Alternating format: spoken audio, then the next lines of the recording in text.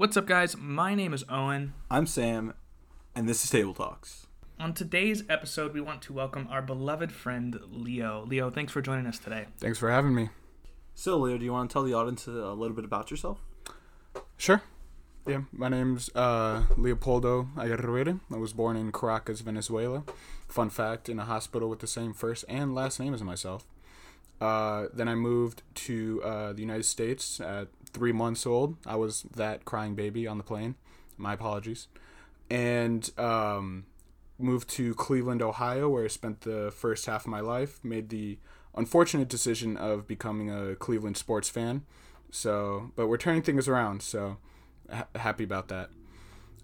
Going into 7th grade, moved to New Jersey, about 30 minutes outside of New York City. And I had a really fortunate childhood in terms of diversity. I remember in my friend group growing up in Cleveland, there were like 2 Hispanic guys, a black guy, a Jewish guy, and then the rest of the people were Asian. And just from a very young age, I was able to get like different points of views and different cultures and how they behaved, how they interacted, how they ate dinner, because that can be different from culture to culture. And even when I moved to New Jersey, I don't know if that's coincidence or if that's just something I subconsciously seek out, but it was the same situation in New Jersey. There were I just happened to find a really good diverse friend group that I still talk to this day, which I'm pretty fortunate about. I'm also grew up in very good situations, which has allowed me to get a good grasp of privilege, because even though my parents immigrated to the United States in the 90s and essentially started with nothing, they were able to build up enough wealth that I never had to personally struggle, which I'm like very grateful of. And I've in the recent years have come to appreciate exactly how privileged I was, and in doing so has molded exactly what I want to do in life, because I want other people to be just as privileged and have the same opportunities that I did growing up. Also, my sister, she was born with disabilities. She has the way that my parents explained it to me was essentially a combination of cerebral palsy and autism. So she's nonverbal, but still can communicate some things through signals, facial expressions, so on and so forth. But having her as just constantly by my side has also been something that I care about significantly in my life.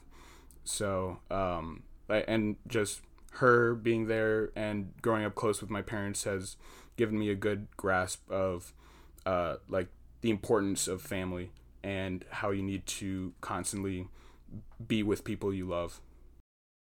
Okay, thanks for sharing that.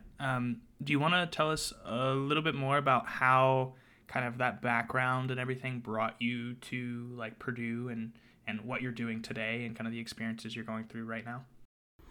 Yeah. Forgot to mention, currently a senior in industrial engineering at Purdue. And so originally I wanted to come to Purdue for aeronautical engineering. I got into direct admit for the aero program at Illinois, but actually decided to come to Purdue because, I don't know, I felt that the vibe at Purdue was better. So I don't know if I was also pushed to go into engineering. I didn't really feel that stressed about it in high school, but again, maybe subconsciously, like my father is a current industrial engineer. My uncle is a petroleum engineer. My grandfather was an industrial engineer. My great-grandfather was a geologist. So there were people just all around me that grew up in STEM. So Probably, again, subconsciously, I realized that I probably should go into some sort of STEM field. And that's how I ended up with Purdue. And from the beginning, I really wanted to focus on renewable energy. So when I had the idea of going into aeronautical engineering, I really wanted to focus on engine design and how to make planes greener. Like, that was my idealistic version of what I wanted to do when I grew up in high school. And slowly but surely, whether or not I was pushed or forced into certain aspects, I got into industrial engineering. And honestly, that was the best thing that happened to me in terms of my professional career so far, because the restrictiveness of aeronautical engineering is like, you can't go very far in aeronautical engineering. You don't have a lot of options. And one of the big things that I came to realize is that if you're working in aeronautical engineering, you basically work with civilian aircraft, or you indirectly make things to kill people. And that is just something I did not want to sign up for. Currently, I hold that dear to my heart, that I don't want to contribute to somehow harming others.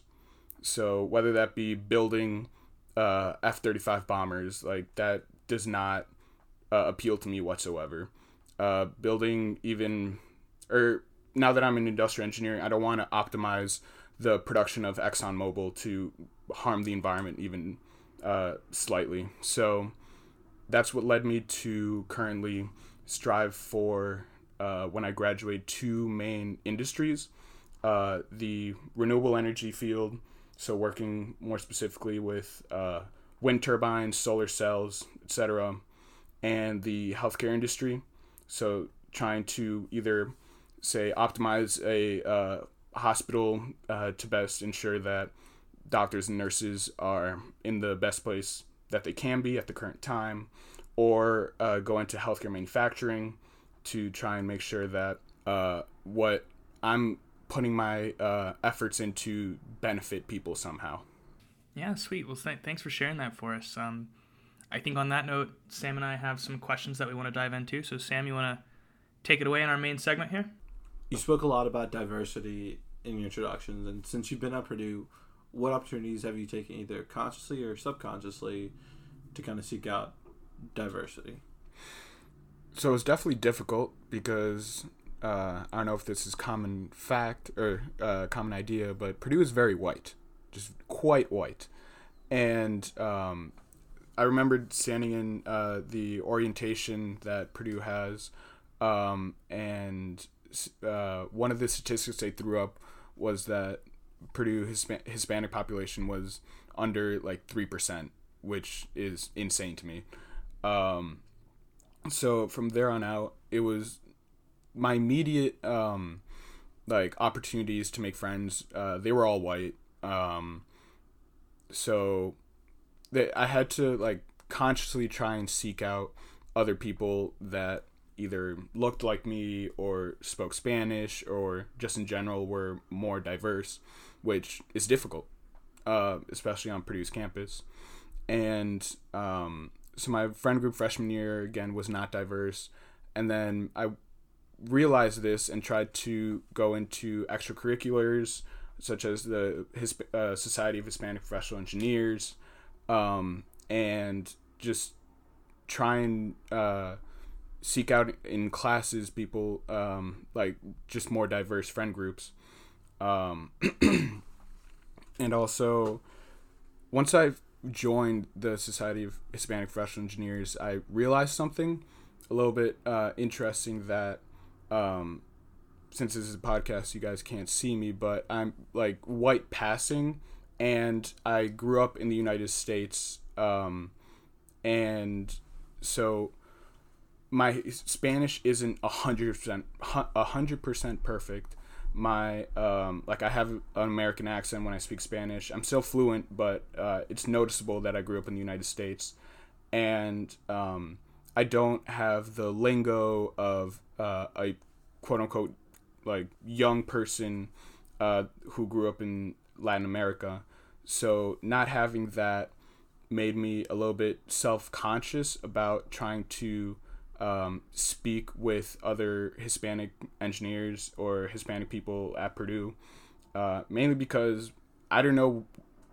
It boiled down to I don't know what language we should talk in, and because my English is significantly better than my Spanish, their Spanish is significantly better than their English, but like we can both speak both languages, and I felt self-conscious about what language we should actually be talking.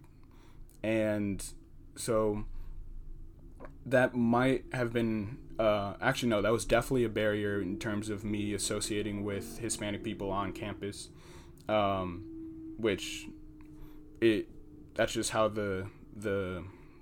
that's just how it played out. Luckily though, when I joined the Institute of Industrial and Systems Engineers at Purdue, they do have a little bit more diversity than Purdue's campus in general. So still some areas to work with, but there I met a more diverse cast of engineers that allowed me to get a different perspective on different problems, different concepts, and a lot of different just ideologies in general. Yeah, no, I can definitely relate. Like, I'm Mexican, and I think we speak Spanish a couple times, but like, your Spanish is so much better than mine. So like, how you feel, like I can kind of like very much relate to where like I could probably last like 10 minutes, 5 minutes of conversation with like a fluent Spanish speaker before I just run out of words and like my vocabulary and like my conjunctions and like my all of that. And like that's like, I don't know, I feel like a lot of people don't think about that when like looking at underrepresented minorities, and it's like, especially if we grow up in the United States, you kind of have to conform to their language and their culture because you want to fit in. Like, I spoke really great Spanish up until the 3rd grade, to where my family moved to a more predominantly white community. And so instead of speaking Spanish, where, you know, before 3rd grade, grocery stores I went to, people speak Spanish. School I went to, a lot of people spoke Spanish. A lot of my family members lived around me, so I'd see them on a weekly basis, get more practice in Spanish. I went to Walmart, speak English there. I went to school, speak English there. Didn't see my family as often, so I had to speak English more. And then you look back and you're like, well, I lost all my Spanish ability, so yeah, for me it was definitely awkward even now. And like, it's like, at least for me it's scary, because it's like, are these people going to talk to me in Spanish? Like, you don't want to assume anything, but like, if they're more comfortable in Spanish, like, speak Spanish. I mean, everybody should be able to speak whatever language they want. But I kind of want to, I don't know, not like cause them to speak English when I'm there. So yeah, I definitely relate to that. And that, I think, if I could change anything like of my life, it'd be like I could retain more Spanish, because I think that'd be awesome, just to have that connection and not feel kind of an outsider in both groups of like white people and then Spanish speaking people. Not saying that either is inherently exclusive, but inherently, if you don't fit in perfectly into the molds, you're gonna feel a little. Yeah, there's a barrier there, yeah. And like it seems like a relatively minute thing, but the vocabulary of a young person, like the little nuances, the little jokes, the little words, that matters in terms of like fluidity of a conversation.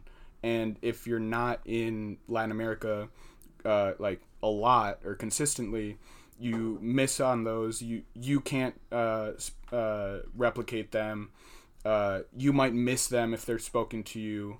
So, and then you miss some like nuances about conversation that might have come up if the conversation was in English. Some jokes might have fallen a little bit flat. So that all plays into how I that self-consciousness about speaking to an international Latin American student. So I wish I could relate and understand more to a lot of this. Something that, like, as a person in the majority who only speaks one language, I guess my question, and something that I would want to know more about, is like, what's something that you think is comparable, like in white culture and like more of a majority groups, that like is similar to this here that you guys share? Like, is there anything that you've noticed that you feel like might be a similar connection, or is this something that you feel like really you just have to experience this exact situation to truly understand it? I mean, obviously this doesn't do it justice, but like if you go to, like, if you're visiting like a country you don't speak the language in, right, and you can only get like so much in a conversation, is just kind of try to capture that feeling, but in more intimate parts of your life. So like, I mean, you could probably order something in Germany if you Google, great stuff in Google Translate. You could be like, can I get a sausage? German. My roommate went to Germany. He said he'd love to eat sausages there. If you're trying to have a conversation with someone, you're trying to get to know more and build a relationship, and you're missing those little parts, it's just like, it's harder. And it doesn't mean it's not possible. People learn languages, people practice languages, or people, overcome that. But it's just like a little thing you always have to think about when stepping into those situations of like, do I speak Spanish? Do I speak English? Is my Spanish good enough? Is my English good enough? Or, this obviously applies to anybody who speaks other languages than English in America. I guess one analogy I could think of would be, it doesn't touch exactly on the language discrepancy between you and the person you're talking to, but more so the nuances of conversation. So if you take somebody who grew up in Los Angeles and pair them with somebody who grew up in Louisiana, like, there's just some things that are going to be lost from that the person from California wants to communicate that a person from Louisiana might not pick up on, and vice versa, simply because they grew up in different areas that have completely different accents, completely different jokes, completely different, like, minute vocabulary. That's just how they interact on a day-to-day basis, and you can't hit exactly those notes. I was gonna say, to quickly add on, we can switch topics after this, but I think a part of it too is like the expectation, like the expectation of like, oh, this person's like Hispanic from like, I don't know, Latinx, whatever terms they're using, but like, oh, this person, like, I can talk to them in Spanish. And then it's like, oh, not really. Yeah. And then on the other side, it's like, oh, this person should be able to speak English. And if they don't speak English perfectly, it's like, oh, I can't really talk to them, really. So I think expectation, too, has to do a part with it. Okay, yeah, definitely interesting to hear you guys' perspective. I feel like I learned something new there. So thanks for sharing that. One of the things I want to talk about, Leo, is I know kind of before COVID and everything happened, you had the opportunity to do some study abroad stuff. So I want to know just kind of like what that experience was like for you, and if you could just share maybe kind of on the same topic of diversity and language barriers and things like that, if you want to kind of just share what that experience of being in a foreign country for an extended period of time was like for you, and kind of your learning experiences through all of that. Right. Yeah. So I was fortunate enough to study abroad with an engineering program at Purdue. I was supposed to be there from January of 2020 all the way through August as part of a working for 4 months and then studying for 4 months in Germany. And unfortunately, I was forced to leave in around March, a couple days ago, a year ago. Fortunate anniversary. And but I was able to work in Germany in a factory in a small town in Germany, which is completely different from any other environment that I've been in. The total population of the town that I worked in was under 1,000. I don't think I've been in a town in the United States with a population under 1,000. So yeah, wow, that's really small. I had to take, if I wanted to take public transportation to get to my factory, I had to take 2 trains and a bus for a 20-minute drive. Wow. So luckily, I was able to befriend a coworker who picked me up, which saved a lot of time and money. And that was an especially helpful circumstance because I was able to communicate with him about just current topics, current events. I would ask him specific questions about German. As a side note, part of this engineering program, you were forced to take 4 semesters of the language of the country that you were going to work and study in. So I had a baseline idea of how to have a conversation in German, but there were some nitpicky grammar things that I just picked his brain about. Like, how do you choose between this word and that word? Or what is the connotation of this word? What is the connotation of that word? And he was very, very helpful in me trying to understand a little bit more German. And also just German culture. One of the biggest things that we laughed about was the discrepancy in healthcare, which is a well-known discrepancy between the United States and Europe. That was also around the time of the Democratic primaries, and so we spoke a little bit at length about the different candidates, exactly what they meant to say, exactly what the perception of a certain candidate was in a foreign country, which is definitely interesting because nobody in Germany knows who Pete Buttigieg is. Like, they have no interest in knowing him either. But everybody in Germany knows Donald Trump, definitely. And especially back then, he had a run-in with Angela Merkel, and that little confrontation was talked about at length on German radio stations. We talked about the rising sense of nationalism in Germany, which I was not aware of, much to the extent of the rise in nationalism in, I believe, France and Poland, and even, of course, in the United States. So that was a good, just awakening moment for me in terms of how just different cultures are experiencing much of the same battles that are happening in the United States. In terms of the actual factory and the work life there, it was very individualistic. There was one meeting that I attended a week, which is ridiculous. When I had my last internship, I had at least 2 to 3 meetings a day. We had, while in Germany again, one team meeting on Monday morning, and that was it. Also, I don't know if it was specific to the factory that I was working in at the time, but there wasn't anybody under 40 years old. And I would say the median age was over 55 years old. The youngest... Is that like a cultural thing there that you think causes that, or... It's I think it might be the emphasis on higher education in Germany and in the European Union, because it's very, very common to have a master's degree. So once you finish your bachelor's degree, it's almost expected to get a master's degree, and in a form of like a work study program. Gotcha. Yeah.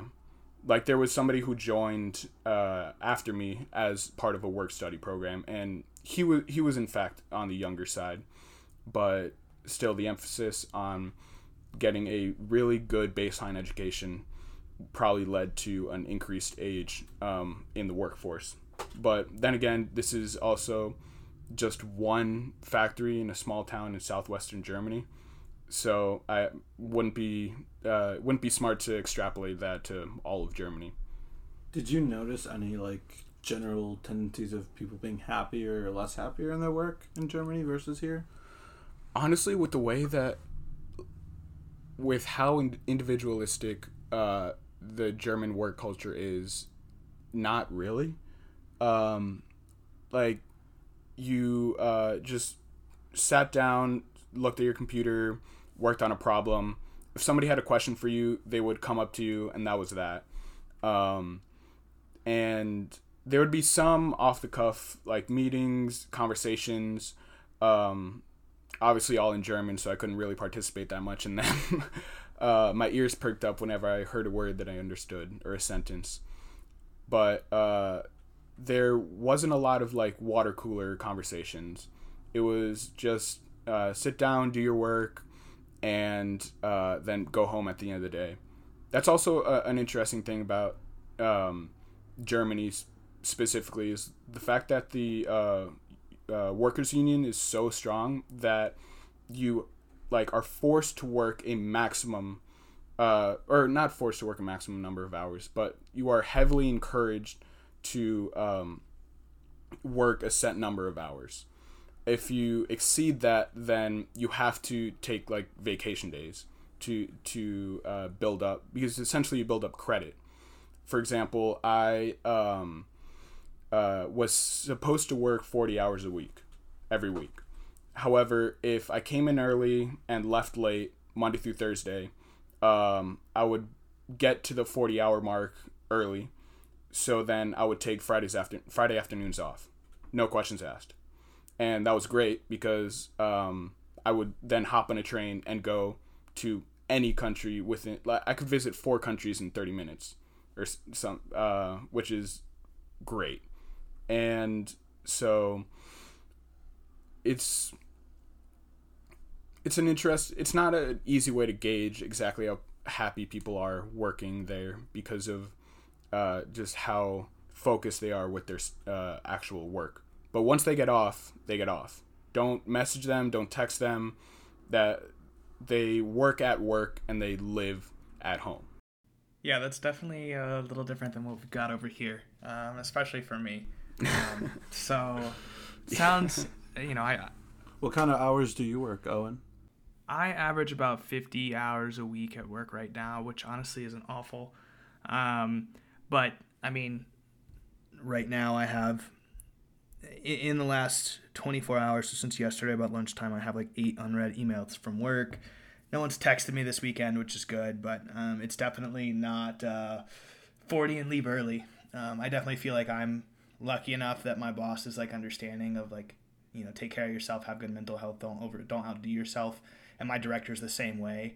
But at the same time, it's like when it's time to grind, like there's a kind of unwritten expectation that you put in as much as you can to get stuff done. And part of that is the nature of the company I work for, and part of that's also just the American, like, gotta work hard and earn what you need and things. So it's definitely a unique kind of practice that I think the Germans have kind of figured out, of mandating work-life balance almost. It's something that is definitely nice and probably needed. I think I saw an article over the weekend that like some investment bankers from Goldman Sachs were requesting a maximum of 80 hours a week. And like, as someone that works 50, 80 blew my mind. And I was like, that's insane. But the fact that they're like requesting that as a portion of their contracts, that they can't be worked more than 80 hours a week, like, is insane to me. But I don't know. It's unhealthy at that point. Yeah. I mean, I think about what I do, and there's definitely days where I'm like, okay, I just worked a 10-hour day. I come home and I don't feel like there's a ton of time left at the end of the day to do anything. I can't imagine even being in a situation where you're working that much and have like literally no free time. Like, I feel like I have some free time in the evenings. I can go climb, I can go work out, go do whatever I want. And then have the weekend to, take trips and do fun things. But at 80 hours a week, man, I would just be exhausted. Like, I definitely don't understand that at all. So yeah, it's definitely interesting that the factory had an office for a union representative there, and that is like, when I saw that, I was definitely surprised, because that just goes to show how strong the influence of the labor unions in Germany is. No, definitely. I think kind of on the topic, a question that I'm curious to know if like, and maybe this example that we're talking about here is the answer, but if there's like one thing that you could bring back, like one practice or tradition, it doesn't even necessarily have to be like the work related stuff, but that you could bring back from Europe to the United States, like what would it be? It's a difficult one. I guess people are just generally more willing to help each other out in Europe, I feel like. Just while Germany has a very individualistic work culture, there's still some element of collectivism in terms of the general public. So at least some influence of that, or some culture change towards a little bit more of collectivism would be, I feel, beneficial in the United States. Going off of kind of the differences in how companies are run in Europe, your experience, and obviously in how they're run in America, what is the worst part about searching for a job in the United States? It's a very broad question. You can take it how you like it. So I was, again, with this engineering program that allowed me to study abroad, I was fortunate enough to not have to worry too much about searching for a position in Germany, because the engineering program gave me ample opportunity to have an internship with a domestic company in the U.S., and these companies all had opportunities abroad.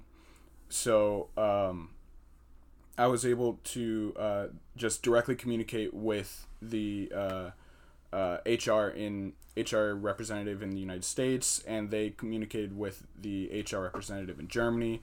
So they set that all up for me, which was really, really great. I didn't have to stress about it at all that much. Just like a simple conversation in the United States, and then they facilitated the rest of it. So I can't really say too much about the German aspect of it. There were still some elements that were the same in Germany as there are in the United States in terms of not getting back to people at all. Like, I remember I applied to a consulting firm in Berlin in around, I don't know, September, October, because things hadn't exactly been ironed out with the company I ended up working for, so I was just throwing out applications, and they didn't get back to me until July. So Wow, that's crazy. And that happens in the United States all the time. Yeah, I've spent 3 summers shooting out applications here and there, just hoping for the best, and that not getting a response is definitely the worst part of any application process. If you don't tell me anything, that's worse than a rejection. Yeah, no, it's definitely tough. I always have loved the Sankey diagrams that people do, where it like maps like, okay, I had like 300 total, and then it like kind of waves into the different groupings of like, okay, first call, automatic rejection, no response. And I always see a ton of those where like the biggest category is like no response, and it's like sometimes you wait multiple months and don't hear anything, and like it's got to be super stressful as like a student trying to figure out what you want to do with your life, and whether it's, you know, internships or full-time, just trying to figure something out, and like you're just sitting here in this limbo of nothing and just constantly waiting to hear back. It's not fun. Can't imagine the stress of dealing with that. I'm glad I've got that over and done with, for me, at least for a little while. So kind of on the notes of job search and things of the like, and in your introduction, you talked a little bit about kind of like wanting to work in healthcare and in these renewable energy fields. Are you more focused on kind of like this kind of internal goal of like doing right by the world and helping other people? Or are you kind of like motivated to work for like companies who have similar missions, or like do you want to work for just like big name brands? Like what is that like kind of like life purpose for you look like in terms of your career and the companies that you work for and kind of what you do every day in a job? So, my main purpose I've found would have to be do everything I can to help others. So, being in a position of an industrial engineer, I found that the way that I can most directly apply that purpose would be in renewable energy or healthcare. Because I can't be a doctor at this point. Also, blood is icky. Um, and the so I can't directly help people out in that aspect, but with trying to advance renewable energy and have renewable energy be more readily available to the general public, I feel like has the potential to make the lives better of a lot of people. So, and if I work in healthcare, then if I optimize a hospital, or if I optimize the production of a medical device, then the hospital might be more efficient, and then the cost of the medical device might be lower. So those two aspects, they might be a little bit, what's the word? Contradictory? Not contradictory, like idealistic, or because there's a lot of nuances with that field. Like, if I go into, like, each large company has its own scandal of like exploiting workers, or producing false advertising, or maybe encouraging a coup in Bolivia.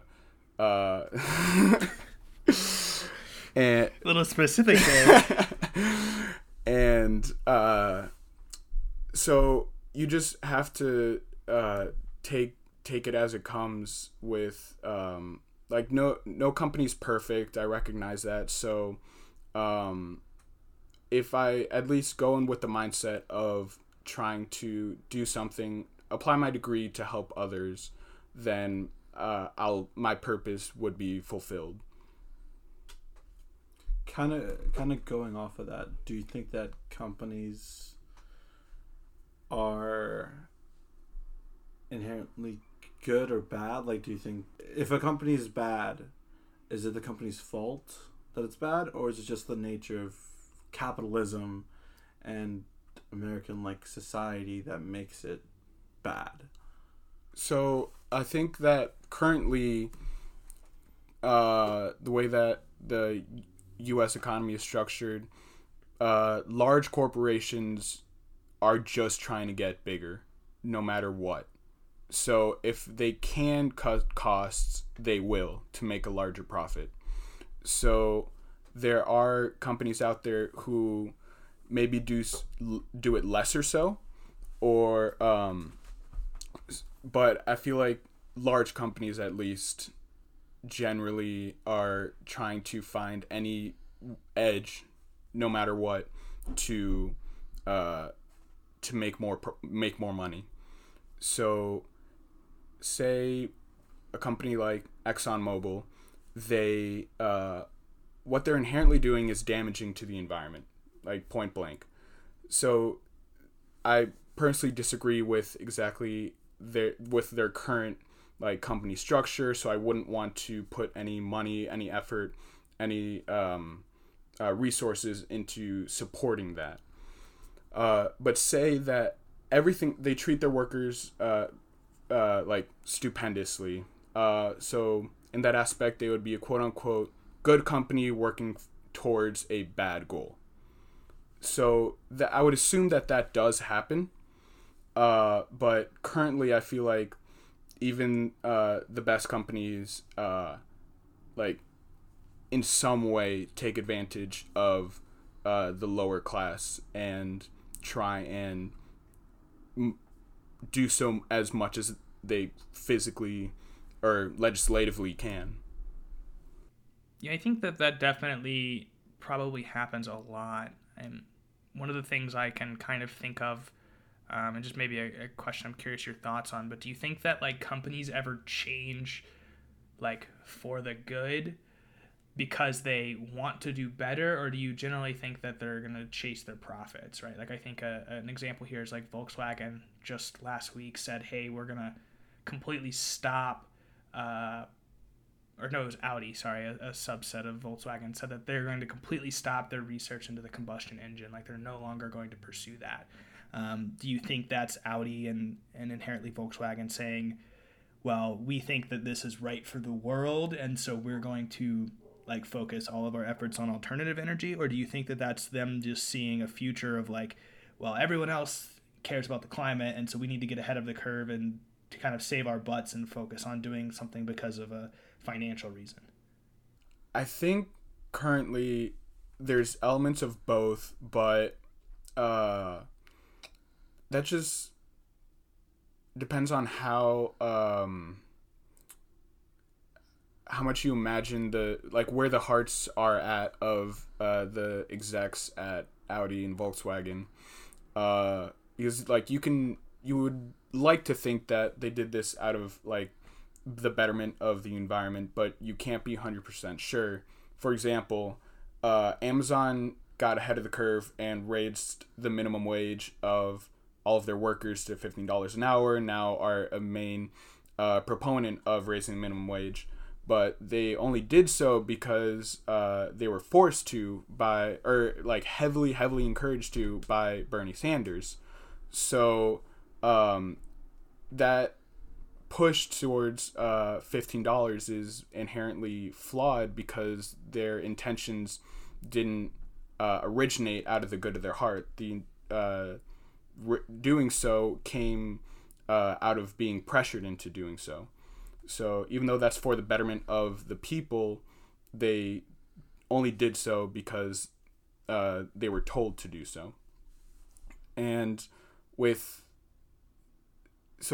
guess I'm a little bit more sympathetic towards like renewable energy, and I guess with how far out they made this decision, I would lean a little bit more towards they had the environment in their heart to make this change, because if they had done so, I don't know, like 2 years ish before they actually made the change, then that might seem a little bit disingenuous. But doing so far out, I feel like is a good look for them. I kind of see it like if they were going to do it out of the goodness of their heart, they would have done it earlier.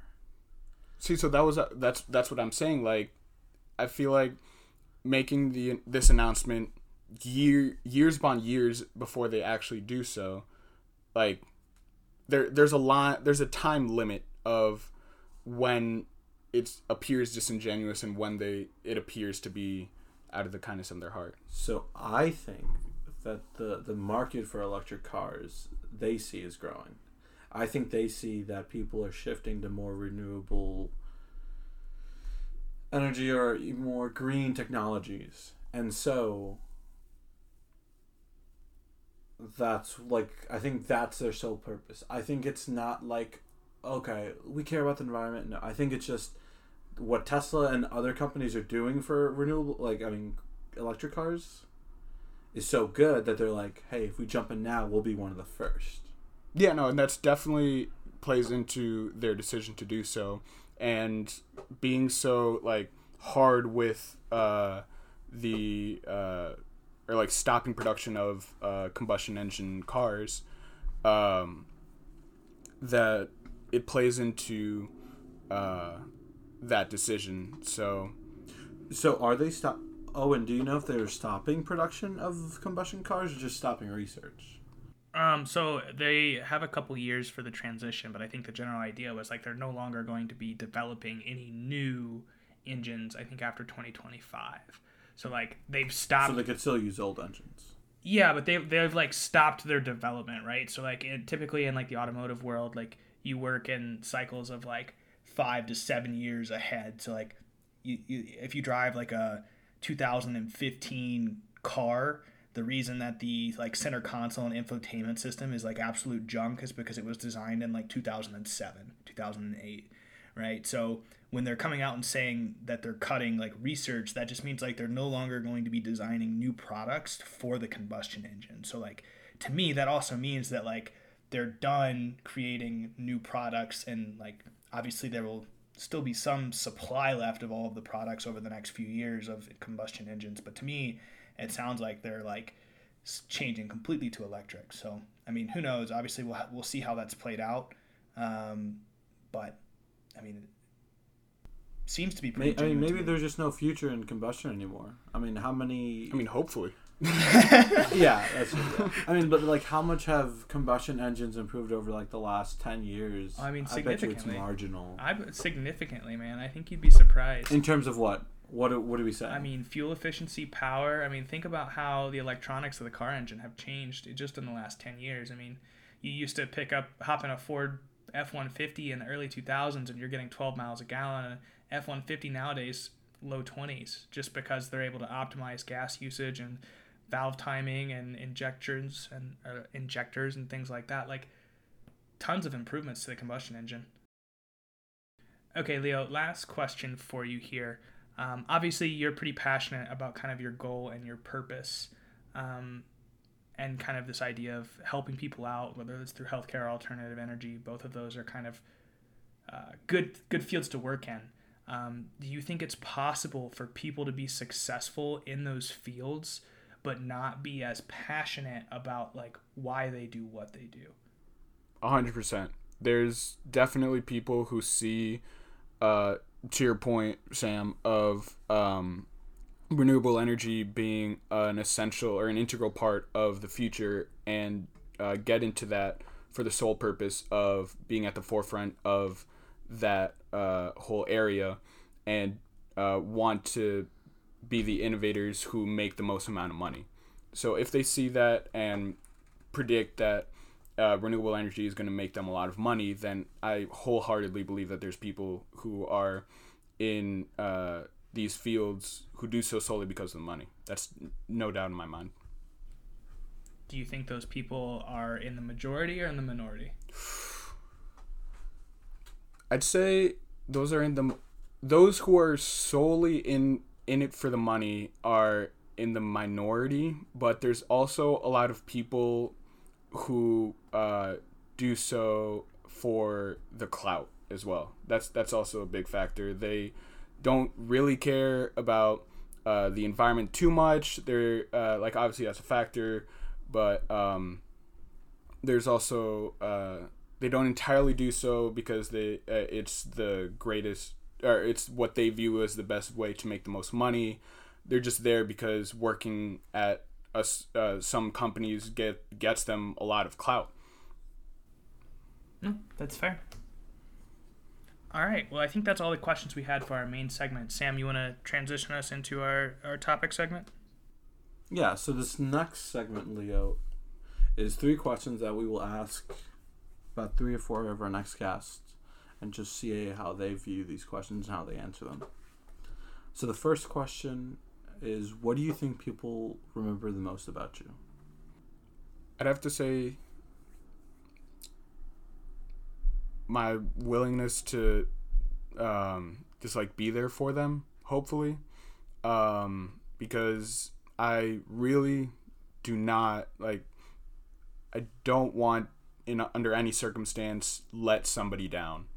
So if somebody counts on me, I try to do my best not to disappoint them, whether that be a friend, a project member, a colleague, or even my parents. Like having somebody be disappointed in me, it like weighs heavily on me. So hopefully people think about just my willingness to try and do my best to make them feel better. Okay, yeah, definitely. Next question here, and maybe there's some overlap with the last question, but what do you see as your best character trait? Yeah, I definitely see some overlap between the last question. I'd say my best character trait would be I